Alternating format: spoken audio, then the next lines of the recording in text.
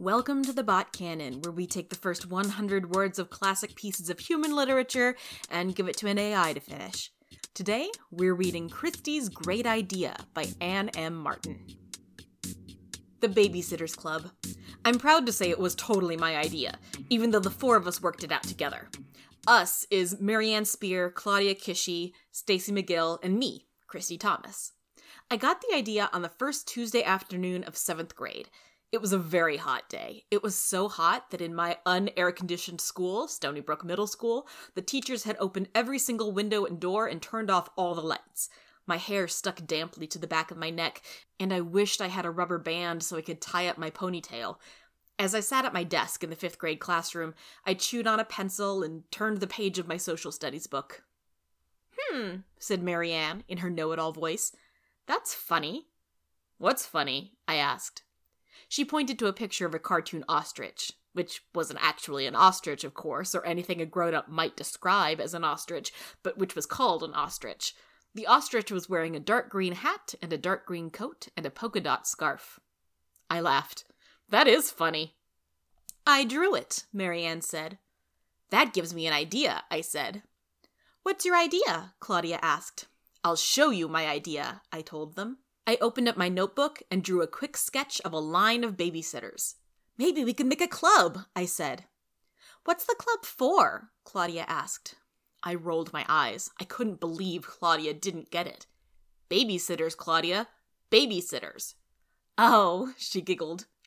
Babysitters, Claudia, I repeated. Everyone needs babysitters, so we can be babysitters. I need a babysitter, said Stacey McGill, right now. Who do you need me to babysit? I asked. I want Kristy to babysit me. I want Kristy to babysit me right now. Stacey was my best friend, and I called her Babysitting Stacey. Why do you need a babysitter, Stacey? I asked. You're old enough to babysit yourself. In fact, I was going to ask you to be one of the babysitters. Because Annie's here, Stacey said, and you're my best friend, Kristy, so I want you to babysit me. But Annie said you have to babysit her too. Annie, I exclaimed. I remembered Annie, Stacey's best friend. She was in the 6th grade, which was in the big school on the big campus, which was 3 miles away. Why do I have to babysit Annie? She's coming over, Stacey said. Isn't she coming over? I shrugged. I don't know, she's your friend. We all thought it was a little weird that Stacey was an 8th grader who was best friends with a 6th grader, much less one who had to be babysat, but we didn't say anything. What should I bring with me to babysit? I asked. I'm bringing this, she said, holding up her flute. Okay, bring that, I said. Bring something for Annie, too. I don't know, Stacey said. What should I bring? I thought for a moment and then suggested, kids like flowers. Is that right? Stacey said. Do kids like flowers? They like artificial flowers, I said. They're pretty good. Do girls like artificial flowers? Stacey asked. I don't know, I said. I was starting to feel like Stacey didn't really want me to babysit at all. I wondered if she was mad at me. I'd have to find out that night when I showed up to babysit Annie. That evening, when I showed up at Stacey's house with my flute to babysit, she was sitting on the couch with my aunt, Carol Ann. Hi, Kristy, Stacey said, jumping up. Come on in. Hi, Stacey, I said. This babysitter is awesome, she said to Annie, who was sitting with Carol Ann. You'll be right upstairs with Kristy and Stacey, Carol Ann said. I won't be back for 2 hours, and I will be home by 8 so I can take you to the mall. Okay, Stacey said. Carol Ann left, and my first real babysitting job began. I decided to start with Stacey. I showed her some of my picture books, and we read some stories. When Stacey was finished reading her chapter book, I said, Well, it's time for the flute, Stacey. Okay, Stacey said.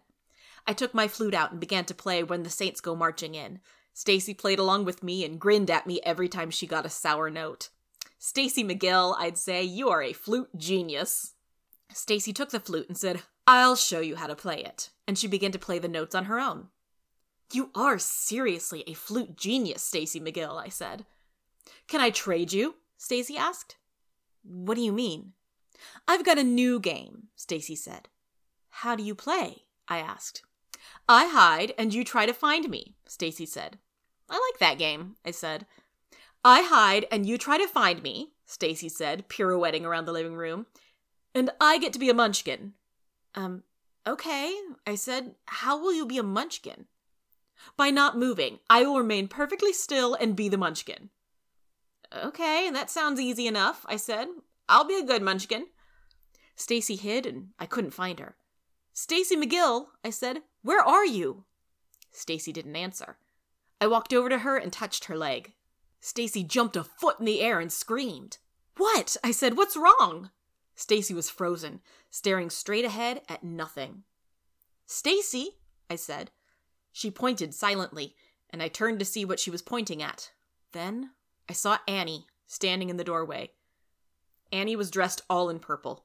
She was wearing a purple skirt, purple tights, and purple shoes with purple bows. Hi, I said. Hi, Stacy said. Annie walked around the living room, staring at Stacy. Stacy seemed nervous seeing Annie wearing all purple, but I wasn't sure why, until Annie walked up to her and patted her on the head. Hi, Stacy, Annie said. Stacy's eyes got big, and she jumped back. Hi, Stacy said. Don't touch me. Annie smiled, and her smile was a little too wide. She touched you, Stacy screamed. She touched you, and she touched me, and she touched you, and she touched me. Calm down, Stacy, I said. But whenever she touches anyone, she touches everyone. Whenever she touches anyone, she touches everyone. Whenever she touches anyone, she touches everyone. Stacy, I said, stop saying the same thing over and over. She touches everyone. Stacy was hysterical. I had to calm her down. Annie's your friend, I said. She's not going to hurt anyone. I walked over to Stacy and tried to pat her back, but she barely even flinched. Annie let out an evil laugh and clapped her hands. I've got her, she said.